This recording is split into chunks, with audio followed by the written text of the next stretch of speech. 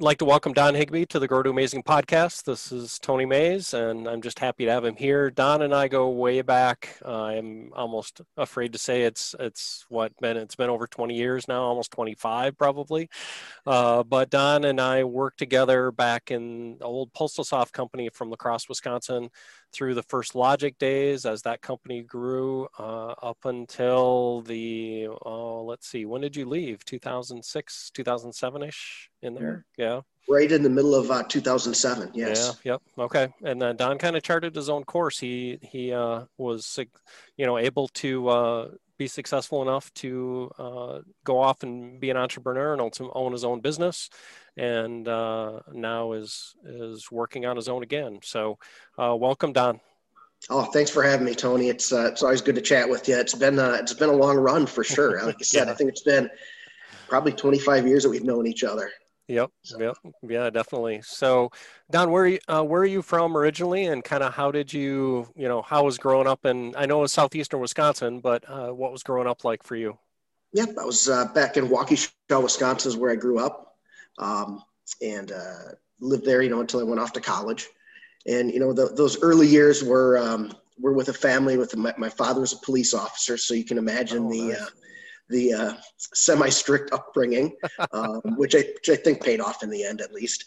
And then my dad went out on his own with my mom, and they were small business owners and a couple, three different businesses. So, I got my feel of what it was like as to own a business when I was a kid, something that always appealed to me. What kind of businesses? They owned bars and restaurants back then. Okay. Yeah. And played a lot of sports, did all the things that a lot of kids do. The big one that I migrated to was BMX when it first started becoming big. Sure.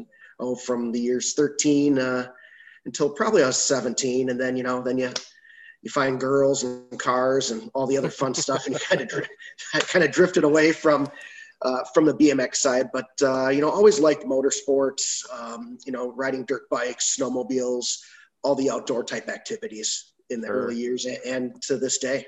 Yeah. So did you do like any motorcycle racing in high school at all or anything like that? Or I did, and it was all BMX racing. Okay. And then actually at the end there, I did a little bit of snowmobile racing when I was 18, 19, right before I went away to college. Because you could do that in Wisconsin back then, because we had all kinds of snow, back in the day. Not so much these days, but back in the day, we used to just ride right from the house and go out to the trails, and you could pretty much do that all the time. And I know back in Wisconsin now, the snow gets a little bit scarce these days. Yeah, it's just all. I mean, we got a little bit, but it's icy and covered in a layer of ice and dirt now, pretty much, I think so. Even northern Wisconsin, we were looking at going on a trip with my father-in-law up north. He likes to go up there. We like to go up there, and there's nothing up there till Michigan, pretty much, even right now. So yeah, those are always good times heading up to that part of the woods there, right on the border of Michigan, and just a great time. A lot of good memories of doing that as well. Awesome, yeah. So your dad was definitely into the outdoor sports as well. Absolutely, and especially on the snowmobiling side of things, we always had snowmobiles. I just remember burning around on the grass back or on the snow at home until it was down to bare dirt. Yeah, and we'd always probably do 3 or 4 trips a year up north. Iron County, and then also up into Michigan. Into the UP. And so you did a little bit more off-trail type stuff up in Michigan? We did because you could ride on the state forest where you can go off-trail and that. Okay. That kind of explains a lot for the Wyoming part, I think. Then we started, in Kieran, we started going out in Wyoming would have been 96, I believe it was. Okay. And then it just kind of took off from there. Okay. So did you meet Karen in high school, or was that a college? I was in college.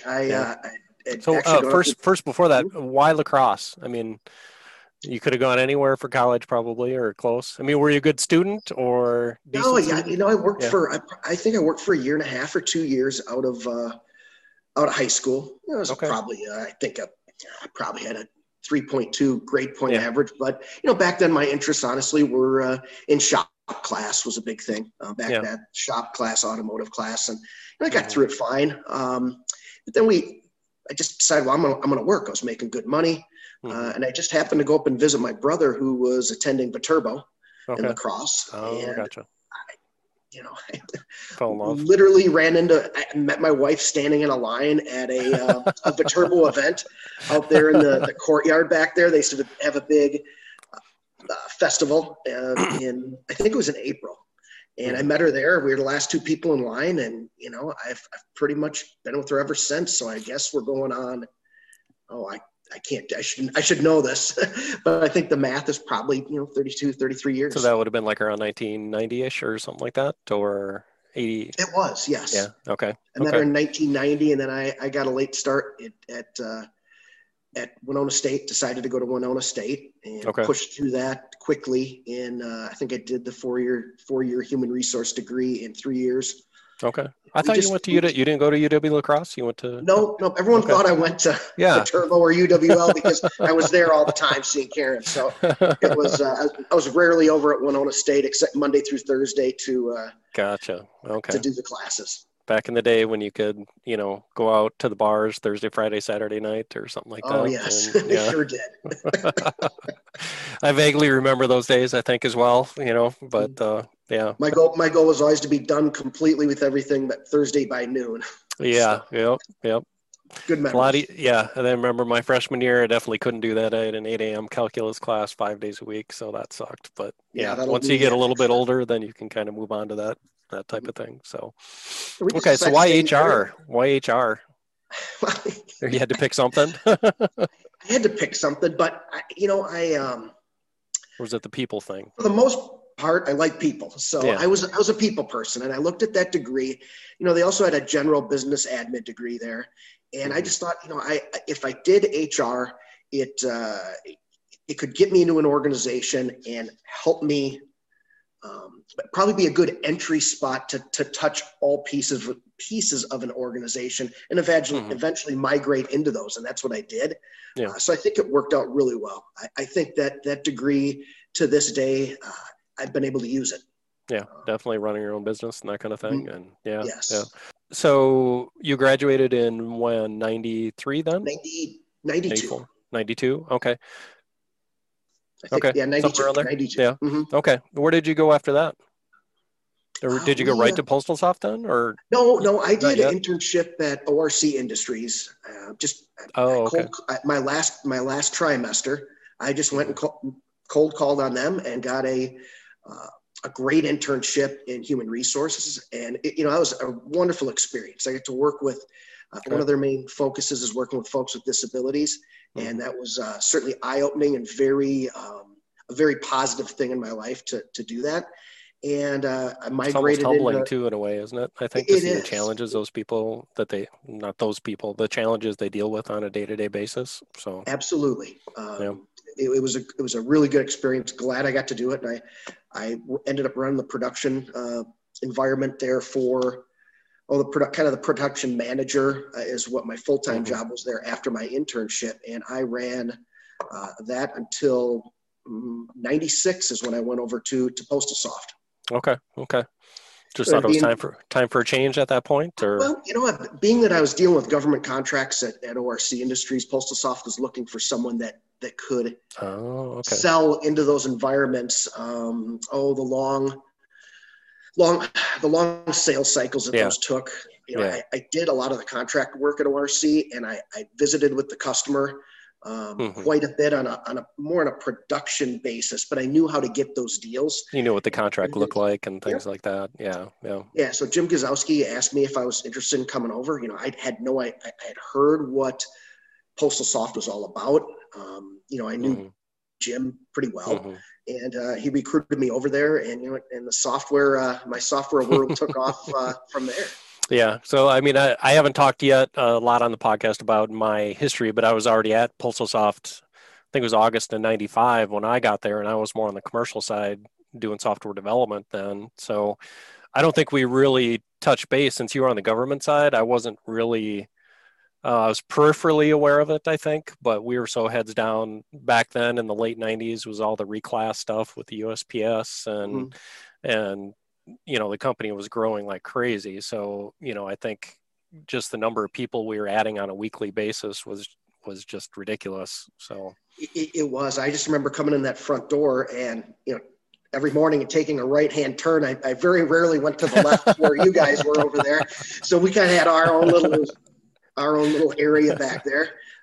Yep. No, I mean, you probably remember seeing my name on a cubicle, and I remember seeing your name on one. Yep. But I don't think we didn't really work together until, because I mean, I went off. You stayed on the government sales side. You guys had some huge wins with the USPS and with Lockheed Martin. And do you want to talk about those a little bit? Or yes, the first project I got thrown onto was pretty much their first international bid, and that was for Australia Post, for outfitting Australia Post with 53 sorting machines with Postal Soft software on them. So that was super exciting to be able to jump right into that.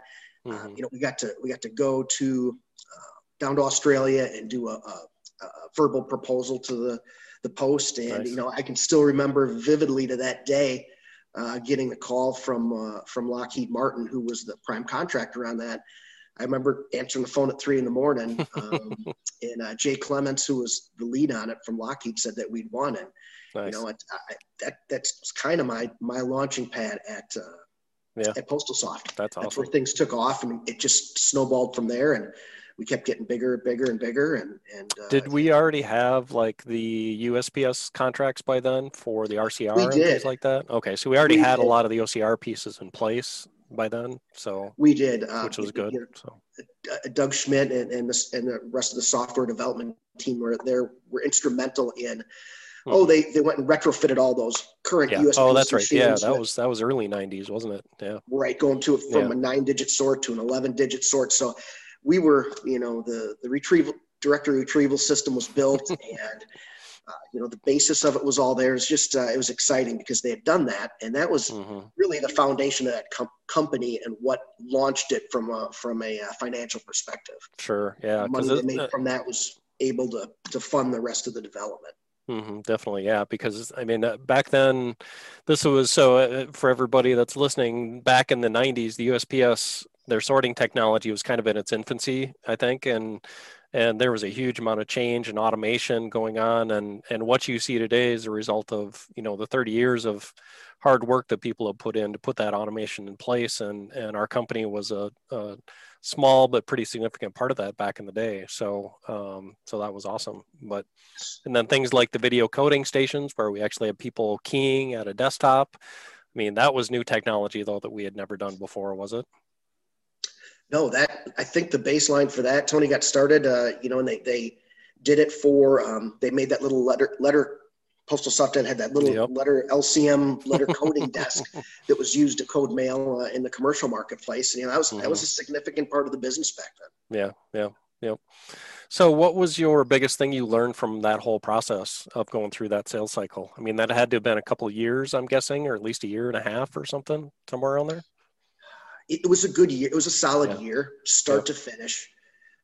I would say the biggest thing was knowing the customer and having, Lockheed Martin did a textbook job of going there and understanding how the Australians worked, what the intricacies were, because it's absolutely different than the United States. They're not trying to assume anything about their business or something like that. Correct. Yeah, absolutely. So I'd say that's the number one thing. And in following the plan that our partners, everyone on the team, that was going to provide the entire solution, having a plan, following it to a T, and not veering off of that. Tony, I think you remember we used to call those win strategies back in the day with Lockheed Martin. And, they did a lot with that. And it's one of the biggest things I learned in my career was working with them out in New York, putting those proposals together. I learned a ton from that. The processes, the procedures, and how you go about, winning one of those big contracts, which I'm sure we'll talk about, the one that you and I worked on right at the end there. We did on our own. So. Yeah, and just kind of stay in the course, and not let the highs get too high, not let the lows kind of drag you down, kind of a thing. And you can crawl under a desk if you want to, but it's probably not going to do a whole lot of good. So right, and I think from how when we worked together on these teams, later Mm-hmm. in our careers there, we just had a must-win attitude, and it's easy to say that, but it's hard to keep everyone going in that direction. But we did it, and you Mm-hmm. just said we are not going to lose this, and you go at it like that. And every Mm-hmm. day you come into that office, a lot of long nights, and Mm-hmm. we just always had a good team. Mm-hmm. Yep. Not making excuses and owning up when we make mistakes and stuff like that. So yeah. Yes. So what was after Australia? Was that back to the USPS then, or would you go, No, or is that when the that's UK when we started? started. That's when the UK project started. The Royal Mail was redoing their entire mailing delivery system, for lack of a better term. All Mm-hmm. of their infrastructure was getting redone, and they had it was a consultancy contract. They wanted Sure. industry experts to come in and talk about, sign up to a contract and tell them what they should do. Then they're going to Mm-hmm. put all the ideas back into one Kind of requirements doc requirements document and or figure out, and then go out to tender with a bid. Well, we went over there to the UK, and we were the small player. You had Lockheed over there, Northrop Grumman, TRW. Oh, there was Siemens, and LSEG Bailey at the time, Alcatel, and mm-hmm. everyone looked at us like, who are you guys? Well, we were over there. Dave Bound and I went over there, and we showed up, and we bid on it. I remember we put a bid together. We were unsuccessful, but it opened up teaming arrangements with us. Sure. So we ended up teaming up with Lockheed Martin, and it was the largest contract that Postal Soft First Logic was ever involved in. Mm-hmm. And we came up with a win. That one was long. That I'd say start to finish there, from the beginning of the consultancy until the contract was let, it was probably close to 3 years, 2.5, Mm-hmm. 3 years. Was that when Aaron was over there as well? Was as part of the pre-contract, or was he after we got the teaming with Lockheed in place? I think he was after. I should remember that, but I just can't. I know. Dave well, he was working at Lockheed facilities, so it probably had to be after. Yeah. So I think he might have been over there during the end of the proposal a little bit. Okay. Yeah, he was. Now that I remember that, kind I remember of a transition. Yeah. Mm-hmm. Yeah. And it just we won that, and it was just significant for the company. It was significant for the Royal Mail.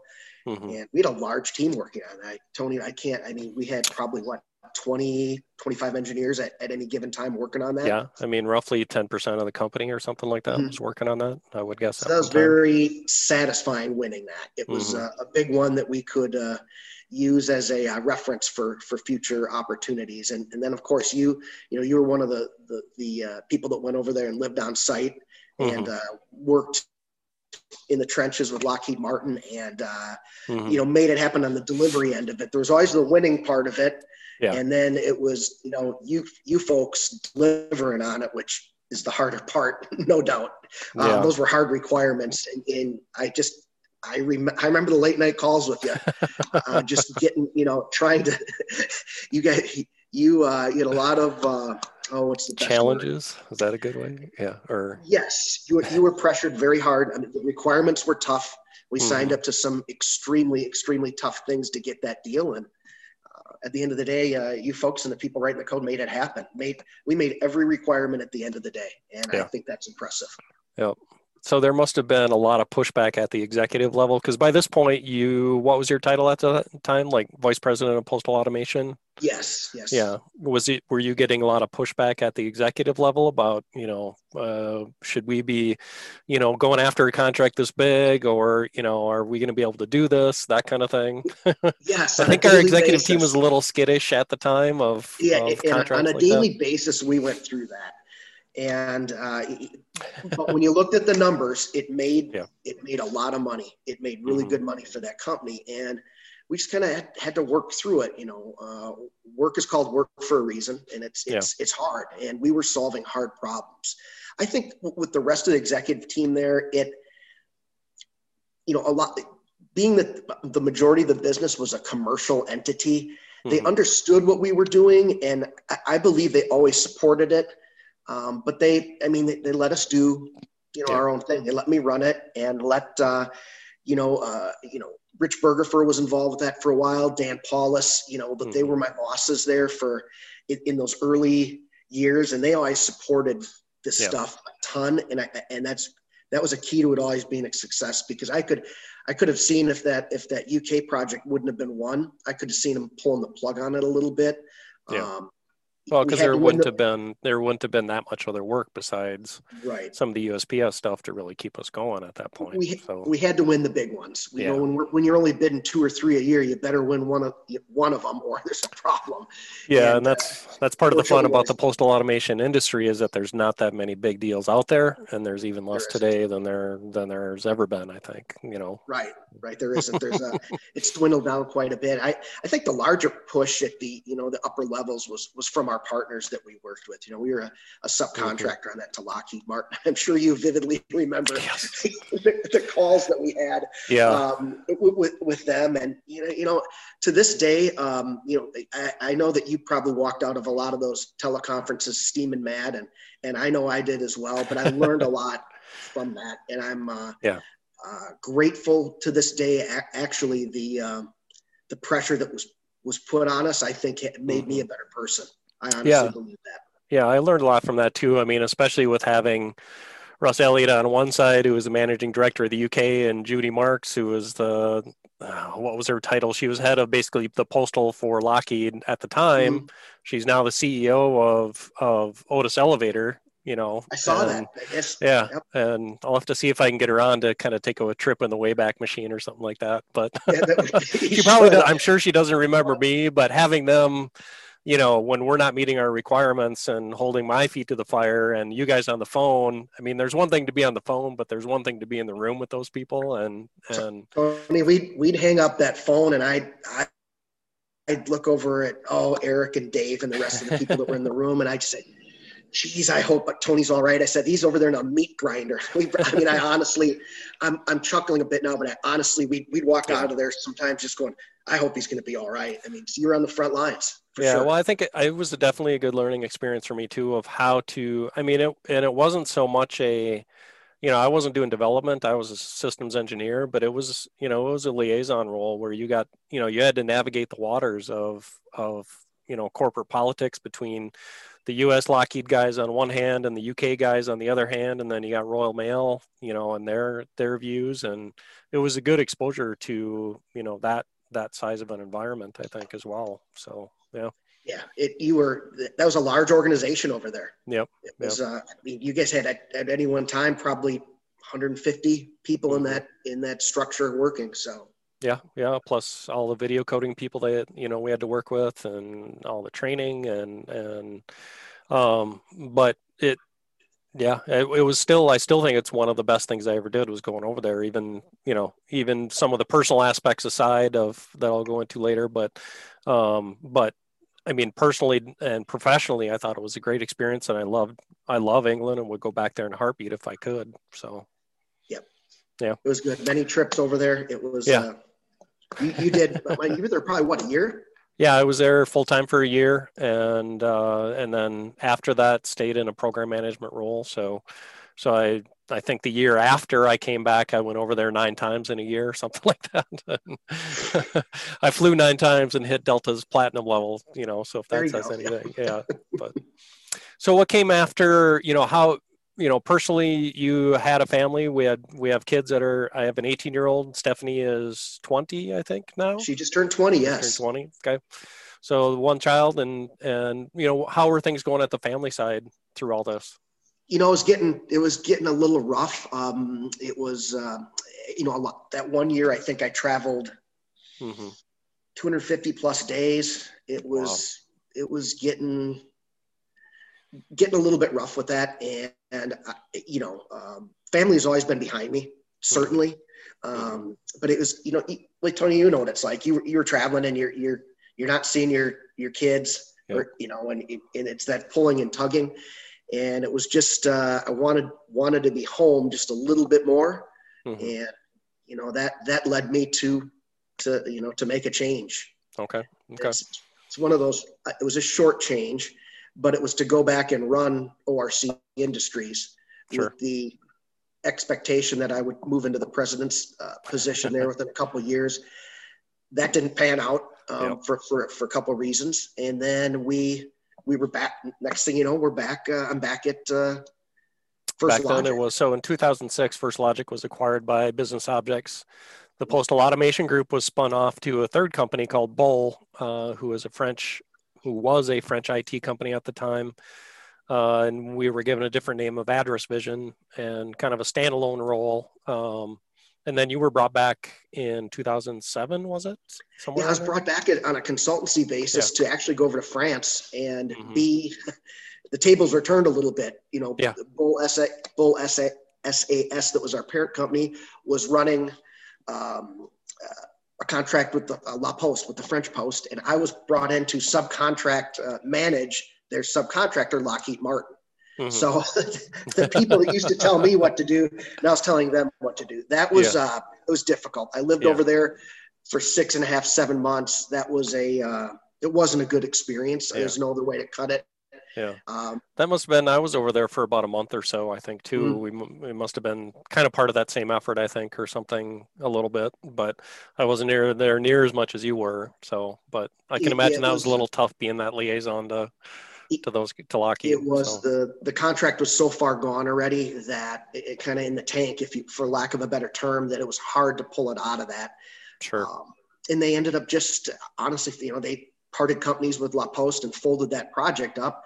So I came back to the States, and that's when that new Australia Post project was coming out. And that was to upgrade what we deployed in 1998.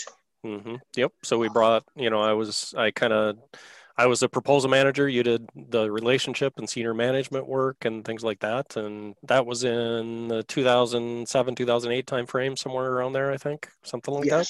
Yeah. Yes. Yep. So we were all on that team. And we, going back to the relationship thing, we knew what that customer wanted, and we went after it. We said, we've got to win it. And it was against the people that we used to partner with. The incumbent was Lockheed Martin. We decided not to team with them. We figured we could do it on our own, and to this day, they're still doing work on that contract. So it was, I think that's the one thing keeping them in business for the most part, probably. Yes. Yep. That was a successful contract. Yeah. What were some of the challenges on that one for you? I think the biggest challenge was convincing the top brass back in France that we could pull this off. I remember them coming over 2 or 3 times for reviews on what we bid and challenging the numbers, things of that nature. And that was the harder sell was internally. We knew what Lockheed Martin was going to go in there with and how they were going to work with the customer. And we knew what we needed to do to combat that. And we did to a T. I honestly don't feel that it was a close decision at all. I think we walked away with that one because we knew exactly what they wanted, how they wanted us to work with them. Yep. And the fact that we had a bigger company backing us up too probably didn't hurt, but it was a relationship that you had built, and Pete and the other guys that were, knew Australia very well and had good relationships down there. So right. And it's, it's one of those, on any of these government deals, they're very they're very structured on the way the tenders have to go in. But if you're not in there a year in advance talking with them about this upcoming project, if you just receive the tender and bid it, you're probably not winning it. 99% chance you're not going to win. Yep. And Pete was down there and knew what that customer wanted. And they a lot of the same people were still there from 1996 when we won it, so they remembered me, and it was just a good all around. The goodness of government employment, right? Something like that. Yes, exactly, exactly. So when did you depart Address Vision? Was it right after we? Or was that the 2000? It was right after we. It was right after we won. I just figured at that point, Tony, that was kind of my swan song. I didn't see. I always need something to keep pushing after and keep driving after, and I figure after we won that big one, that was a good exit plan at that point. Time to go, and time to go do something on my own. We kind of talked briefly about the family piece. It was. Didn't really want to travel anymore. And it was just time to. Did you want to be a little more in control of your own destiny too? Maybe a little bit. Was that part of it? I did. Yeah. And Bull SAS still owns that company to this day. I never knew never knew how committed they would be to it. Obviously they were. Mm-hmm. And the reporting into France, the back and forth like that. Again, I learned some things. I had a great boss. Luc Saint-Genet was a great boss to report into. Learned a lot from him. But their executive team would move around almost on a monthly basis. Yeah. So you know, my boss was going to change, and I'm like, I just think it's time to move along and go do something different. Yeah. So at this point, this was the Wyoming move then, right? Mm-hmm. Yeah. I remember it. You know, to this day, I literally woke up one morning when we were living out there in Medora, Wisconsin, and I looked at my wife. I just said, let's go do something that we want to do for real. There's no reason crazy, maybe something like that. Yeah. Yeah. There's no reason we can't go do something we love. Mm-hmm. She goes, well, what are you thinking? I said, well, I want to buy my own business. I said, let's buy our own business and do something. Well, what do we like? Well, we kind of always liked the food and beverage industry a little bit, but really didn't want retail. Mm-hmm. You know, and I looked at a couple of things that were, some distributorships and things that were in the La Crosse area.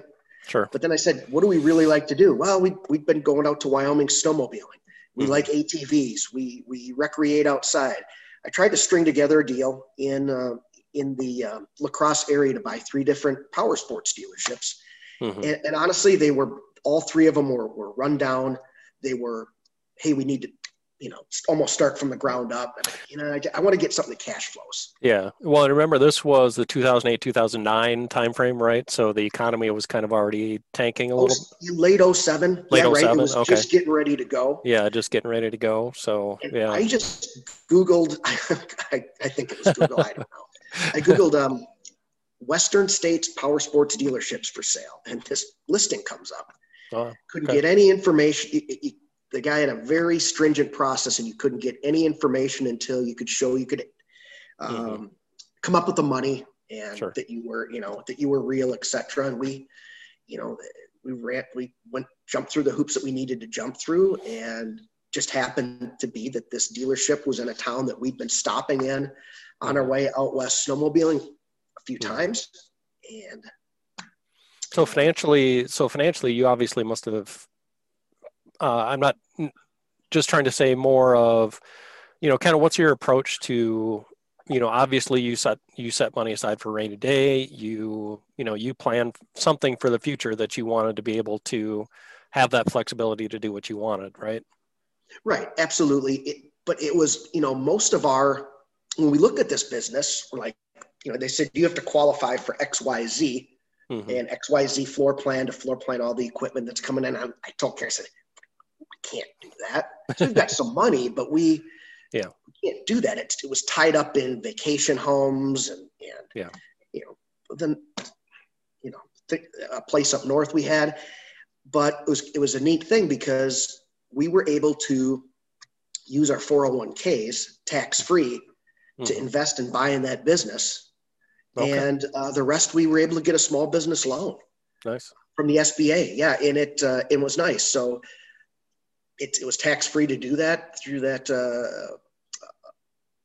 rule that the government had. And we were able we bit off a lot, but I tell you what, when we were signing those final documents, Tony, you almost get sick to your stomach. Yeah. Yeah. And then of course, you look at each other and say, are you sure? Are you sure? and then of course, as you said, the economy tanked right after that. Yeah, so that's a good time to be a power sports distributor, and I look back on it now and I don't know. I don't think Karen told me what was in the checkbook much. I was focused on sales and the front end of the store and the employees, and she took care of paying the bills. Yeah. So Karen, so Karen, she had worked at Ultra Credit Union for a long time as one of their executive team, right? For about 20 years she was there.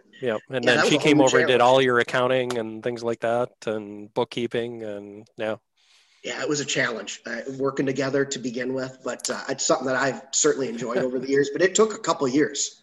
Yeah. You know her pretty well and you know how I am, and we're kind of opposite, but I think it's a good mix. She's kind of the voice of reason and looks at the money, and we just always I just tell me if I need to do something different. you know, out on the front end of the store. And she rarely had to, because she knew we were always on the gas and we were always pushing for those sales. But boy, and then in 08, you know, we're heavily relying on the energy industry, you know, oil and gas out in Wyoming. And when that economy took a hit, we also took a hit, but not quite as bad as the rest of you folks did throughout the rest of the country. You know, really?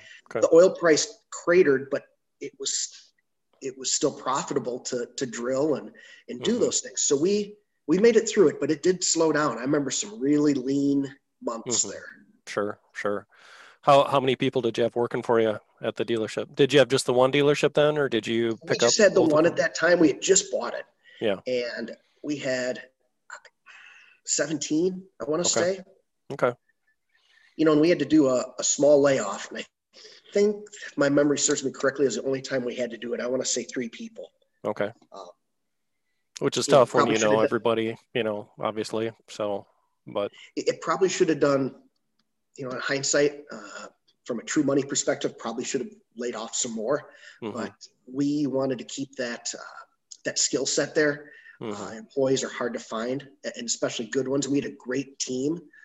So I think the end game, I can look in the mirror and I think I did the right thing. Sure. Maybe not the right textbook business thing, but I think I did the right thing. Well, if the business isn't there at all, that, you know, it's not going to work for people, you know, regardless. So you got to do what you got to do at some point. Absolutely. I mean, we were both there for some of First Logic and Postal Soft's layoffs in like 97, and I think another one, in 2000, and none of those are fun, but you know, sometimes it's either the business goes or some of the people have to go. And, you know, that's what happened to me in 2009 is at Address Vision is we had, you know, 4 program managers once, you know, Sherome and his wife came on board, and nowhere near programs for 4 program managers in a company of 30 people. So, you know, but I can't say it was a bad decision now because it's kind of got me to where I am today. So I can't complain too much. But so this whole time you were also, I remember seeing pictures of your daughter Stephanie with a trophy taller than her from 4-wheeler racing and things like that. You were doing that already this whole time also? We started doing that back in 2005, 2006. Okay. Yep. So it was, that's been a fun ride for sure. We really enjoy doing it and still doing it to this day. So it's something that I enjoy doing a great deal. Yeah. It's taken us to, you know, down into Baja, Mexico, and on some great race circuits around the whole United States. So it's been good. So that, I mean, having the dealership definitely opened up some doors to take it to the next level, I'm guessing. It really did. It allowed me to get in with the manufacturers. It allowed us to field, you know, a factory team with Polaris for 2 or 3 years, and a factory team with Can-Am for 2 or 3 years. You know, there was just a great opportunity, and we outfitted our teams with top-notch talent from around the United States and Mexico. We had some Mexico teammates for a while there, and just what a great opportunity to go and do that. Back out east, we raced the whole Grand National Cross Country Series. We, you know, Baja, Mexico. We've done the Baja 1000 numerous times. All the best in the desert series around the country. A lot of long distance type of events. Yeah. How did that challenge you kind of at your, not that you're, you know, retirement age or anything like that, but how did that challenge you as far as having to do those long distance events like that? It's getting harder and harder, Tony.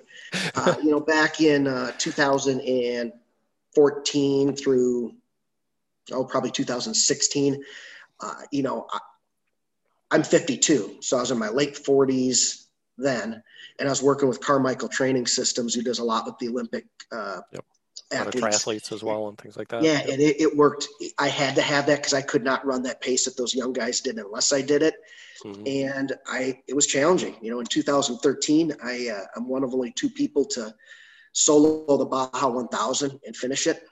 That's awesome. Michael Swift, my teammate, was the other one, and that was 968 miles, and I did it I think I did it in 38 hours. It was with how many rest breaks? Any rest breaks in there? Yeah. Oh, yeah. That going into that second day, you're in survival mode. You're not really racing. You're just trying to finish. And I did. Keep I keep think all the four one. wheels somewhat on the ground, kind of thing. Yeah, the one evening I think I sat in a van and it actually it rained and I got all wet and I sat in a van and changed my clothes and I might have, I probably shut it down for a half hour, but that was it. Yeah. And, so after that, everything's easy. So now the events we do are team based and I'm not on the machine as much as the young guys are. So if we're going to do a 500-mile race, I'll have 3 or 4 guys and it's at the top level. So, you got to run your section just fast. We don't put someone on the machine for 200 or 300 miles at a time anymore. It's 50 to 100 at a clip. So I'll run a 50, a couple of 50-mile sections in a 500-mile race. And then I let some of the younger guys push the pace a bit. Set aside your ego a little bit and you just get to that point. You can't, no matter what I do now, I can't run that pace. I really don't want to move back into like an age group type category. We like to run at the top level. And I like the logistics and planning for the race and setting up the pit strategies, doing these types of things. And the guys trust me to do that. So cool. It works for everyone. It gets them it keeps us competitive, gets me a little time on the machine, still keeps me involved. Yeah. How does it work with managing the egos of the other team guys and things like that? Have you had to deal with that much or not? No. We've always brought top-notch guys onto the team, and they're all fast. Which can, if you don't pick the right guy, can bring a top-notch ego. We've always had pretty good travels. The traveling and being around 6 guys six of us who think we're the best. that can get challenging, but we just prod each other a little bit, and at the end of the day, our goal always is we always try to remember to say a little prayer at the beginning before we take off the start line. And it's just, let's get home safe to our families, because we're doing stuff out there that, we're right on the edge with stuff. You're running something that weighs 1,000 pounds and you're going through the desert at 90 miles an hour. Yeah. We're kind of on the ragged edge with that. So it's, and it's a course. There's a track to an extent, right? But not, it's not like it's, paved or flat or anything like that most of the time, right? No, down in Baja, it's super rough and it's not well marked. We've got a GPS, get lost once in a while, unfortunately. In the States, it's a lot of the Bureau of Land Management fire roads, as you would call them in Wisconsin. Sure. So there's, if we're doing a race from Vegas to Reno, a 500-mile one-day type thing, you've probably got 30 to 40% of it that's, wide open on those types of roads. And the rest of it's pretty rugged. You get some washouts. You get a lot of stuff that comes up on you, cross ruts. You'll be going 90 and then you're like, uh-oh, I see that up ahead. I'm not going to make it over it. And you got to lock it up and do 20 over the top of that obstacle. So. What's the biggest, have you had any injuries or any big crashes out of it that people have told you about afterwards that you can't remember? Yeah, I absolutely have. I've hit the ground and that's what set me back for about a year. I just had a lot of concussions. I've had 4 that I would say fairly, where my helmet was cracked. Wow. Have not broke a bone, luckily, but hit the head hard, ejected off the machine going fast, I'd say 4 times. Okay. Luckily, I remember you telling me once when you were trying to dive for the hole on the first corner and your wheels touched another racer or something like that, and then you woke up, a while later trying to remember what was going on. But yeah, I remember that. That was down in Arkansas, and that was a rough one because I was just down there with my daughter Stephanie. That was back like in 05 or 06, and we locked wheels probably doing 80, and boy, I hardly remember that drive back from Missouri back up to La Crosse area. It was just that was scary. So I watch that now. We still press hard, but tune it back a little bit. It can be the other reason to bring in the young guys too, is let them take that risk a little bit, and you've kind of done your time. And I try to work more on reading the terrain and picking my lines and making all smart moves during my section 100%, and that can still keep me up there in speed versus just pinning it wide open. So just try to ride a little smarter. Yep. So you had started with the one dealership, brought on a second dealership in what year? in 2009, we had the opportunity to buy one that was 130 miles away up in Gillette, Wyoming. Mm-hmm. So, in terms of Wyoming and the landscape, that's close. It was actually, I think, the next closest dealership to us, or something of that nature. So we were able to buy into that one, spur of the moment, last minute thing. That dealership was going under like the next week. Yeah. So we cut a deal to take over their liabilities and get into that. Mm-hmm. And, my plan, Tony, was I'm going to run it like we're running our dealership in Casper, because we're the best in the state. We're the best in the region on how we run that. So we figured we'll just move all the processes and our mindset up there. And boy, what a change. I did not know that demographic and that geographic area differed that much from how Casper, Wyoming was. Just so what's the big difference? What's the difference between the two? Very young customer base, not as much ranching community. Everyone pretty much, the big industry there is the coal mine. So you got a lot of young, let's call it 25 to 30-year-olds making great money living up there. And, the consultative selling that we would do at our store in Casper, up there it was more, hey, what's your best price? Put it in the back of my pickup truck and I'm out of here. I got to go. I'm going riding today. That's their attitude. And both are positive. I love that store up there. So we just decided it needs to be run different, and in those early years, we struggled a lot trying to find the right mix of people, struggled a ton, and then finally got the right general manager and now part owner of it in there with us. Okay. So comes back to the people part of it again. After the first couple of years, I would have given that place away, I think. And I'm glad we stuck with it because we still own it to this day. Awesome. Yeah. So the Casper one you have sold off, but the Gillette one you're still holding on to for now anyway? So. Yes. We had the opportunity 2 years ago to sell it to our general manager and another local gentleman. And the timing was just right. Our daughter was off to college. We were looking to get to a warmer climate, and that allowed us to do that. Yeah, I'm jealous being in Arizona right now, that's for sure. So as I'm sitting in northeastern Iowa and it's 10 degrees out or something like that. So, yeah. Don's always good at putting up a picture from Arizona with the palm trees or something and asking for a weather check from the northern climates. So. Yes, I need to do that soon again. But yeah, I mean, you said it keeps going back to that people part. And were you finding that the hiring challenges and keeping people, has that changed over the years for you as far as, the type of people you've got walking in to get hired and that kind of thing? It did. That was always rough out in Wyoming because it's kind of a feast or famine economy. When the energy industry is doing good, a lot of people go and work the oil fields, where they can make just enormous amounts of money, or gas or coal.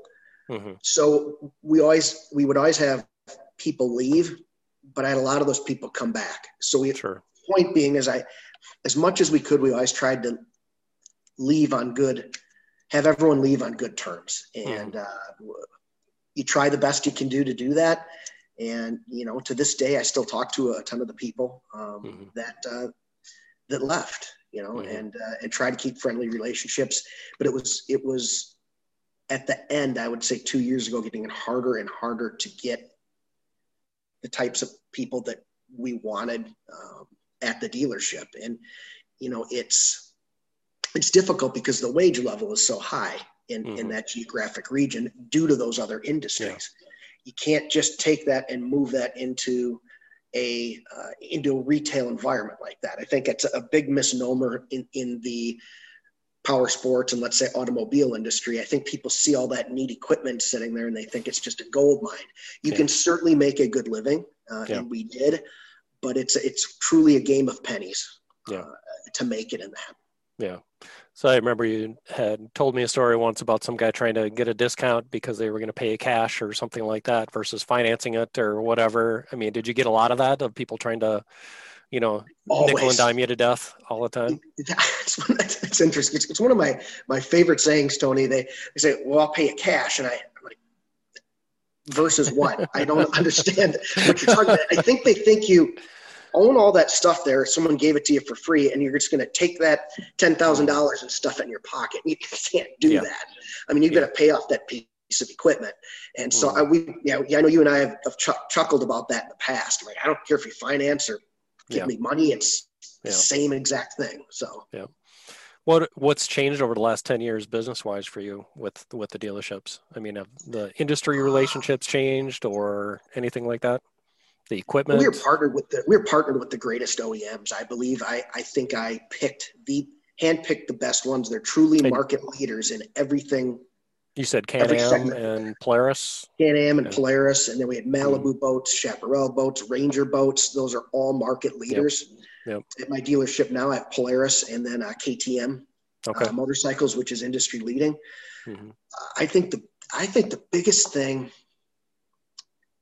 would have to want this to come out the right put you way. On the spot. I'd have to say people's expectations have risen to a point of unreasonableness. Some people in a retail customer environment, and I think that social media has done being that that's an outlet for them to voice their disconcern of a company, be it a Google review or be it a something on Facebook. I think that's one of the biggest challenges that was facing in the retail environment. The good old days of someone just coming in and saying, "Hey, Don, I'm not happy with this. We need to make this right."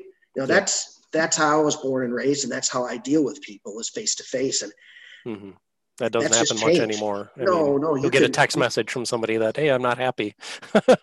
Right, or you'll get you'll check someone out from a transaction, and hey, you'll shake their hand, and 5 minutes later, you've got a bad Google review. It was getting hard for me to grasp that a little bit, and I guess it's just something, as that'll evolve as well to where I don't know. Do you think their expectations for like price and service and things like that have gotten more unreasonable over the years, like expecting bigger discounts or, that no matter what price you give them, it's never good enough kind of a thing? I do. We're in a tough industry, being that again, everyone assumes that I'll use automobile, power sports, that there's these, like I said, these whopping margins. You're just printing money behind the scenes or something like that. It's not like right? that at all.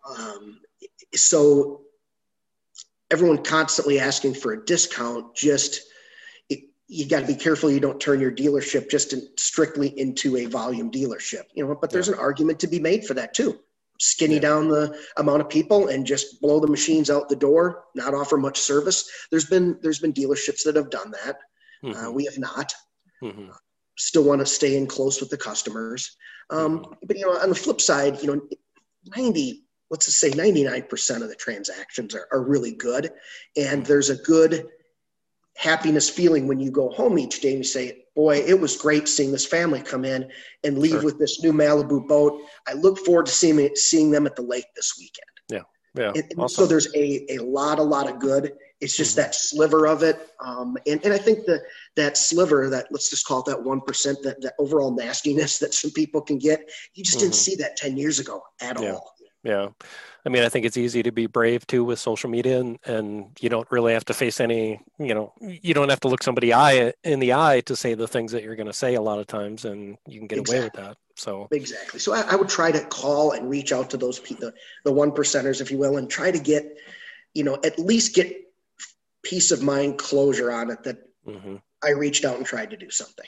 Yeah, as far as the volume dealership thing, I think we've been studying the RV industry a lot for that, and I think that's one of the things they're notorious for is the sales process is great, but the service side of things is the follow-up after the sale and service and getting help after that is where most places seem to suffer, especially big places like Camping World. I mean, they'll sell you stuff all day long, but try to make a service appointment to get something fixed, and you're looking at 6 weeks or 8 weeks to get it brought in. So, and they just want to move the units. They don't really care what happens after that. And if you didn't buy it at their dealership, can you imagine if somebody brought a Polaris into you, that they'd bought somewhere else and you told them you wouldn't service it? Right. But if you don't buy an RV at a dealership, a good probably 75, 80% of the time, they won't even look at it, Mm-hmm. Yeah. So. And that's, I'm just trying, I think all the service tickets that we had over the years, I can maybe, there was a few times when we didn't work on someone's, and from my memory of it, it was someone being, just being rude at the service counter with one of the ladies. And I just don't put up with any of that, period. Yeah. That's a non-starter for me. But if we had someone that, it's interesting you bring that up, if they bought their machine somewhere else and, we pretty much knew everybody we quoted out or a deal. And if we lost, I more wanted to know from that. I wanted to service that person's machine that ended up buying it somewhere else. And I want to know why we lost. And I want to do better the next time, because that's what you have to do. You have to suck it up and say, hey, we screwed up. Did we screw up? Did we quote it wrong? Did they not like our salesperson? And not a lot of people want to hear that piece. I always want to. I want to know why we lost. Awesome. And, great and attitude. service their machine, and hey, maybe the next time they come and buy from us, and maybe they don't. We're at least trying. Did you ever equipment guys ever ask you, if a model wasn't selling, was it something wrong with the model, or did you give feedback on features at all on equipment or anything like that? I mean, from whose perspective? Like Polaris's, did Polaris ever come talk to you guys, or did you have an in to Can-Am or anything about, this sucks, you guys need to fix this or anything? Absolutely. Like both of those companies are great with that. We could get to the top levels if we needed to, which we rarely didn't need to. We always had such good local reps, and they'd service the whole Rocky Mountain region. But again, but it wasn't needed oftentimes. No, it wasn't, because there was on their on their business system that we log into, there's absolutely a venue to talk about that stuff, either verbally or in writing. And they have, that's kind of whichever OEM company is doing that the most is thriving the most. And that's where you see Polaris and Can-Am continually making improvements by listening to what the customers are saying, or dealers are saying that the customers are saying. And they also have we'd have some industry get-togethers where, for instance, we'd say, hey, we're going to meet in Salt Lake City this next Monday and Tuesday, and you guys can vent and tell us what you're seeing and what can we do to improve. And I hope we can get back to that soon again. Those were super constructive. Yeah, this whole COVID thing sucks for that kind of thing. And I haven't traveled since January of last year, I think, for work. So, I'm sure it's been the same for you pretty much. But yeah. So after, you decided you wanted the warmer climates, and, on a dealership like that, I would imagine you need to be there if you're gonna effectively own it. At least you wanted to be there, if you're gonna own it, right? So then you moved to kind of divest one of the dealerships. We did. That dealership was getting big. We were, when we checked out of that, it was, I think we were doing 14 million in revenue. When we bought it in 06, 07, it was a $6 million operation. So we grew it to a large level. It was getting, it was just time to move on. It was, it got up to 22 people, and we figured we could sell that one and keep the small one in Gillette, which has 5 to 6 people, great staff, great GM. And, my wife just still let the GM run the day-to-day type stuff. And we handle all the money still. We do, Karen does all the payroll. My wife does all the payroll. We watch it daily. Yeah. Okay. From a back office perspective. Yeah. And it works out great because we've just got a great team up there, and they make it happen. Yep. Now, we've done some consulting work on the side in the postal industry for some other people. But I can tell just, retirement is not Don Higby, I don't think. So you're not just sitting there in Lake Havasu, sipping pina coladas all day long, right? No, we're not at all. We, like you said, you and I did some consulting there on a couple of contracts that we were going after with another company. And then Karen and I and a former executive from Polaris started a consulting business called Power Sports Locate. And it's not a business not a business brokership, but what we do is we consult in power sports industry. And the main thing that we provide is helping people go through the buy sell process of their business. Okay. We can list the business. That's one of our major functions. Mm-hmm. We do kind of like the guy that you met back in 06, roughly. Absolutely. Yeah. I'd be lying if I told you that I haven't used some of his stuff. It's when we bought our business in 07, we went through, he's an actual broker. We went through him and he had a great process that was just wonderful. Sure. He has since moved, passed on, and I remember bits and pieces of how he did it, and it's been working great for us. It allows us to work through the cumbersome part of getting a buyer, for instance, qualified with OEM, with Polaris, sure, with Wells Fargo, the flooring companies. It's an extremely cumbersome process. So many times people will go and get, okay, they've got a buy-sell agreement between the two parties, and then they say, well, now what do we do? That's where we come in. Yep. Especially if they don't have the history of working with the OEMs and things like that, right? Right. So it's a good side business. And, we also do some daily operational consulting. We look at people's books. We see where, some of the holes are that they have that they need to fix. And just bringing, Karen's background on the financial side of stuff. Mike Chesney's part with being out in the dealer network, working for Polaris for all those years. And my part of being on the retail front and the relationships with the different OEMs, that it's just a strong team. Awesome.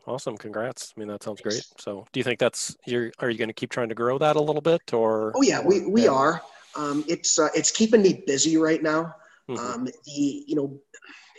It's been a little slow on the sales side of things due to the election. There's a million this year. There's a million things that can stack up. One of the big things that slowed down on people actually listing their business for sale is, as odd as it seems, during the whole COVID. When this thing hit back in March, my first reaction was, oh my gosh, what are we going to do in Gillette, Wyoming? What's going to happen to my business? I thought, I think most people thought the world was coming to an end, and it's been nothing but a record year. We sold through, and it's been that way industry-wide across the country, selling the outdoor recreation products so people, stay outside. How did you pivot up in Gillette with sales and marketing and things like that? Did you change anything? We literally, everything sold out. So come October, it would have been September, where I typically have 1.7 million of product on the floor. I had 198,000. So we ran out, and we came up a little short this year, but that was, just a little, but it was simply from not having product. Sure. But if you got rid of these last 2 months of the year, we had a record year. Yeah. And I saw that too on the, hate to keep going back to the RV side, but the same thing happened there, is that all their manufacturing got shut down, for a couple months there, March, April, and that's like prime, and it has to be for you guys too, is prime production season for the summer, and for fall even, you got to fill that pipeline, and parts coming over from overseas, that all dried up, and so we went to an RV dealership, one of the biggest ones in Iowa. They normally, I think we were there in August, and they would normally have a 50-acre lot full of RVs, and they probably had 20 units in stock or something like that. And, they're like, oh, and by October, we're going to have 200 units here or something like that. I'm like, well, okay. Yeah, the supply chain was just broke, like you said, for 2 to 3 months. And the trickle-down effect has been, I'd say that from an RV, boat, off-road vehicle standpoint, I don't know I think they're running maybe at 75% capacity right now. So it's getting better, but it's going to be 4 or 5 more months until that full production is back going. Yeah. And they've had issues, getting drivers to haul them to the dealerships and things like that, because people don't want to work, because they have the extra unemployment incentives or, whatever. Big thing. So, yeah. I've seen that quite a bit. We've had product, sitting in a manufacturer's yard, if you will, their storage thing for 4 to 5 weeks. It just sits there because they can't get a trucker to move it. Wow, that's crazy. But it's interesting once we got down here to Lake Havasu in June, that's their peak season here in the summer, and you're used to driving through to any boat dealer, what have you, and there being quite a bit of inventory. And when we pulled into town, Tony, there were gravel parking lots empty. I mean, not a single. Man. I'm like, your first thing is, they did they go to closed business? or yeah? They literally had nothing, not a single thing to sell. Well, and even then, if you're taking trade-ins and things like that, you can't trade if you don't, have something to sell them in the first place, right? So I was going to say, could your used business be that much better? Well, we saw this with trucks where, because production on trucks was slowed down as well. So used truck prices are going through the roof, so I saw a guy that he said he bought a used truck a couple of years ago and he just traded it in. It's 2 years more used, but he got more money for it as a trade-in than he paid for it when it was new, when he bought it 2 years ago. Mm-hmm. Yeah, we've been seeing that in the markets that we're in as well. Mm-hmm. We tried to, some dealers, when they saw that this was happening, saw a opportunity to just charge, through the roof. And we did not. We pretty much kept our same pricing strategy. Again, best business move on paper, maybe not, but I think long term, I think our customers will remember that. Yeah, definitely. And I think, you're going to sacrifice some in volume probably at that point too, if you start raising all your prices. So it's always that sweet spot trade-off, I would guess, right? It is for sure. Going back to the day when we're trying to figure out how to price stuff for Lockheed, right? I mean, what are they going to buy? Oh, I remember those conversations. I remember those whiteboard exercises that we did. Yeah. Yep. All right. So in terms of, looking back, what's the biggest thing you've learned over the years, just through all of the different, you've gone through being part of a big company like relatively big company like First Logic, and working with bigger companies like Lockheed, to running your own business. What are kind of some of the things you've learned that stick out to you the most? I would say, I know it's overused, but people. It's just all about people and good teams. We had great teams at First Logic. You were on a lot of them, and same with my other businesses. Great, just great people. I couldn't have done anything, gotten anywhere where I'm at if it wasn't for those people. Yeah. That's the primary thing that I've learned. I've learned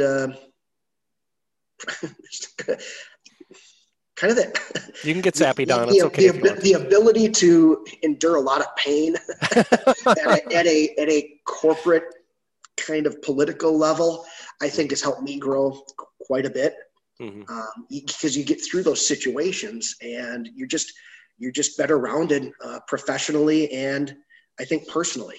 Yeah, makes your head hurt a little bit at the time, that's for sure. But I look back to some of that stuff, Tony, and we don't all need to go into complete detail, but we took a beating on some things. I mean, and it was a lot of nights not sleeping, wondering how are we going to fix this stuff. And still trying to keep relationships with the people you're working with within your company and then externally. And I think for the most part, I can say at the very, very end of the day, I think we did. Maybe there's a handful of some that just, vehemently can't stand me. But I think at the end of the day, I always tried to leave it with a handshake. And I think that's important in anything you do. Another thing I learned that I tell my daughter to this day, she's got a lot of me in her, a little bit of her mom, but she has my attitude. And I say, I wish I would have been,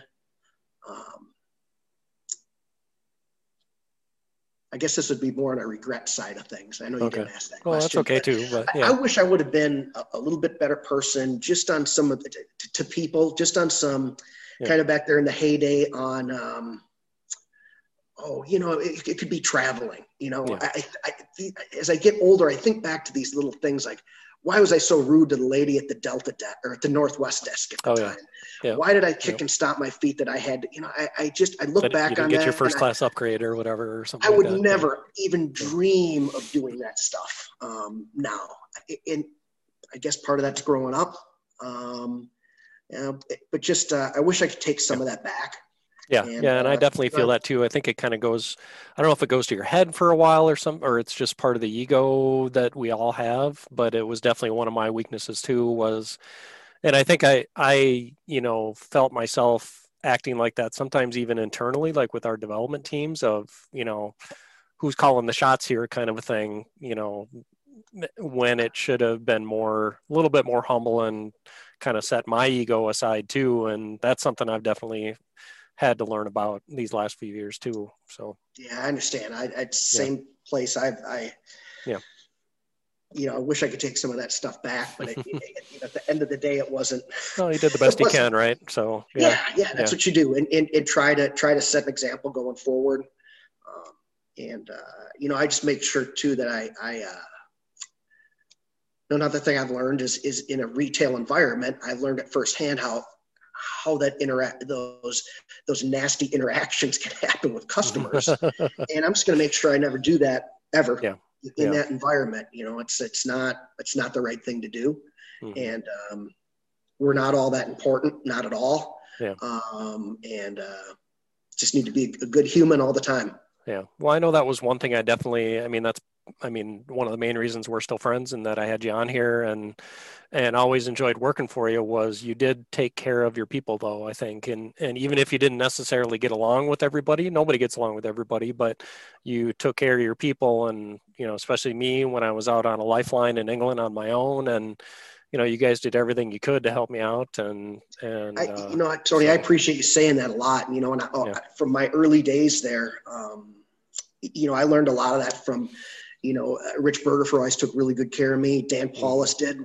I reported to him. And I just always, that set a good tone for me. And I always wanted to fulfill that with the team for sure. Yeah, definitely going to try and get Dan on here. He's the CEO of a company now out in New Jersey, I think, or something like that. Rhode Island. Rhode Island. Okay. He's had some great career stuff happen. Still talk to him pretty much every couple of weeks. We chat and great. So awesome. Any parting thoughts, I guess, and kind of wrap it up, I guess. No, I appreciate being on here, Tony. This was really fun. It's good that we've been able to stay in touch over the years. Yeah, definitely. And it's been a fun ride. And I'm just grateful for everyone that has been around me during my career, including my family. Because without that, that's what you do it for, right? That's everything. Absolutely. Yeah. And I just, on to the next adventure here. I feel I've got a few good years left in me, and I just can't sit still. That's sorry. I guess maybe I can't stop just yet. But what are you and Karen do for fun now? We love the water, so we go boating quite a bit.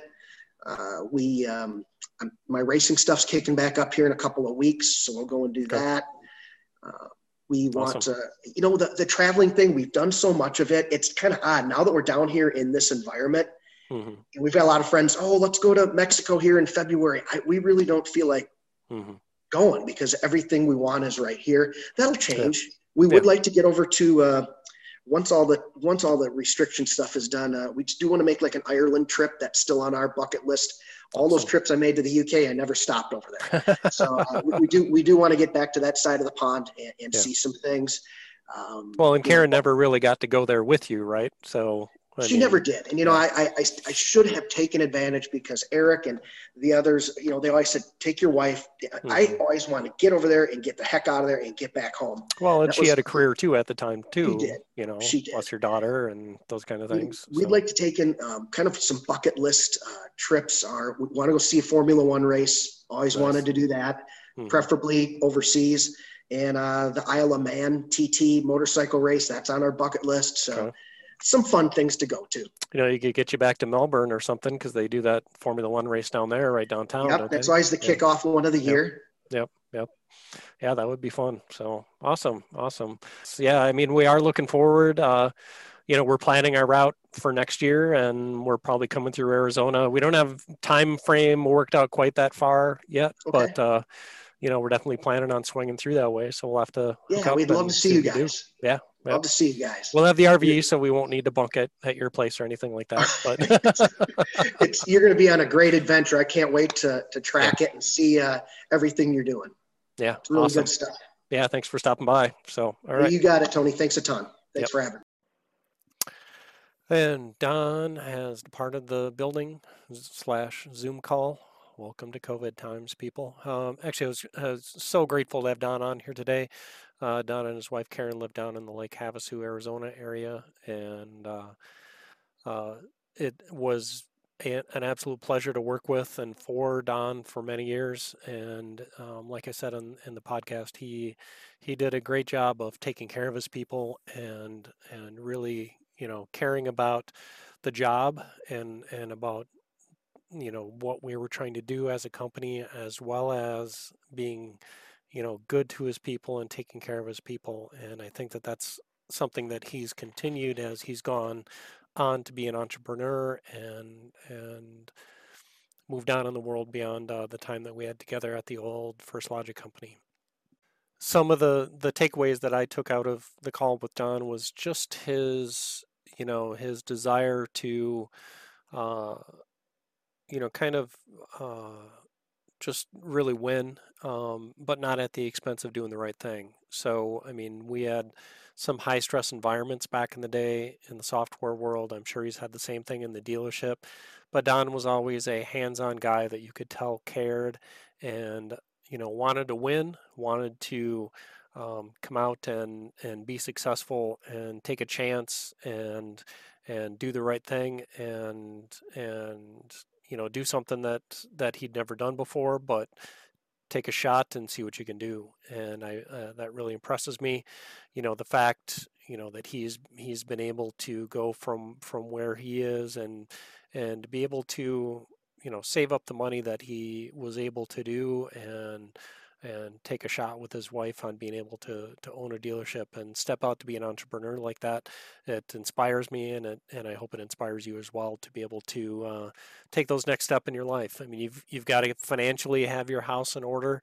We didn't dive into that too much, but you could tell, from Don's words that they took care of themselves. They financially made sure that they were in the right place to set the stage for their future, and that's not something that I always did. I kind of lived a little bit more for what did I want today, and unfortunately, that's I paid the price for that type of view. So hopefully, if that's one thing you can learn is if you want to have that perspective later in life, is to be able to manage your world early on and take care of yourself that way. I think he had some good examples from his parents of being a police officer as well as being a small business owner himself. You kind of get the feel of what it takes to run something like that. And I wish I had been more involved with that side of my parents' business when I was growing up to kind of see how that was. I got to see some of the struggles, but some of the day-to-day activities I wasn't necessarily involved with, and I wish I would have been more at the time. So if there's one thing I'd like to challenge everybody with or have a thought with is, if you think entrepreneur is something for you or starting your own business, don't necessarily wait. Start today to brainstorm ideas and write down a top 10 list of things you think you'd like to do, and do that for a few days of brainstorming and from different perspectives of what do I need to do to get my life today in order, or what do I need to do to make tomorrow a better place for my family so that we can get closer to our goals. And if you're married, if you've got kids, you can't just do that in isolation. It can't be just what do I want. It's what is our family, what's the family going, what's this going to look like for them, and what is your wife or your husband or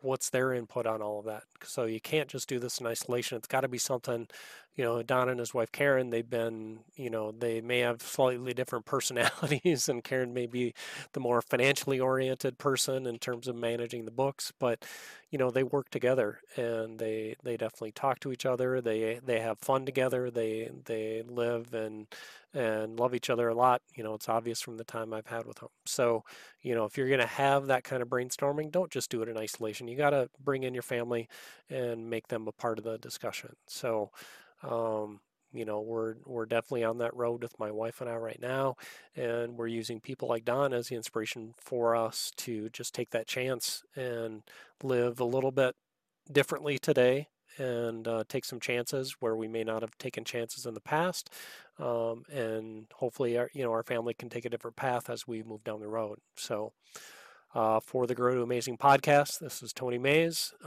We will see you again next week.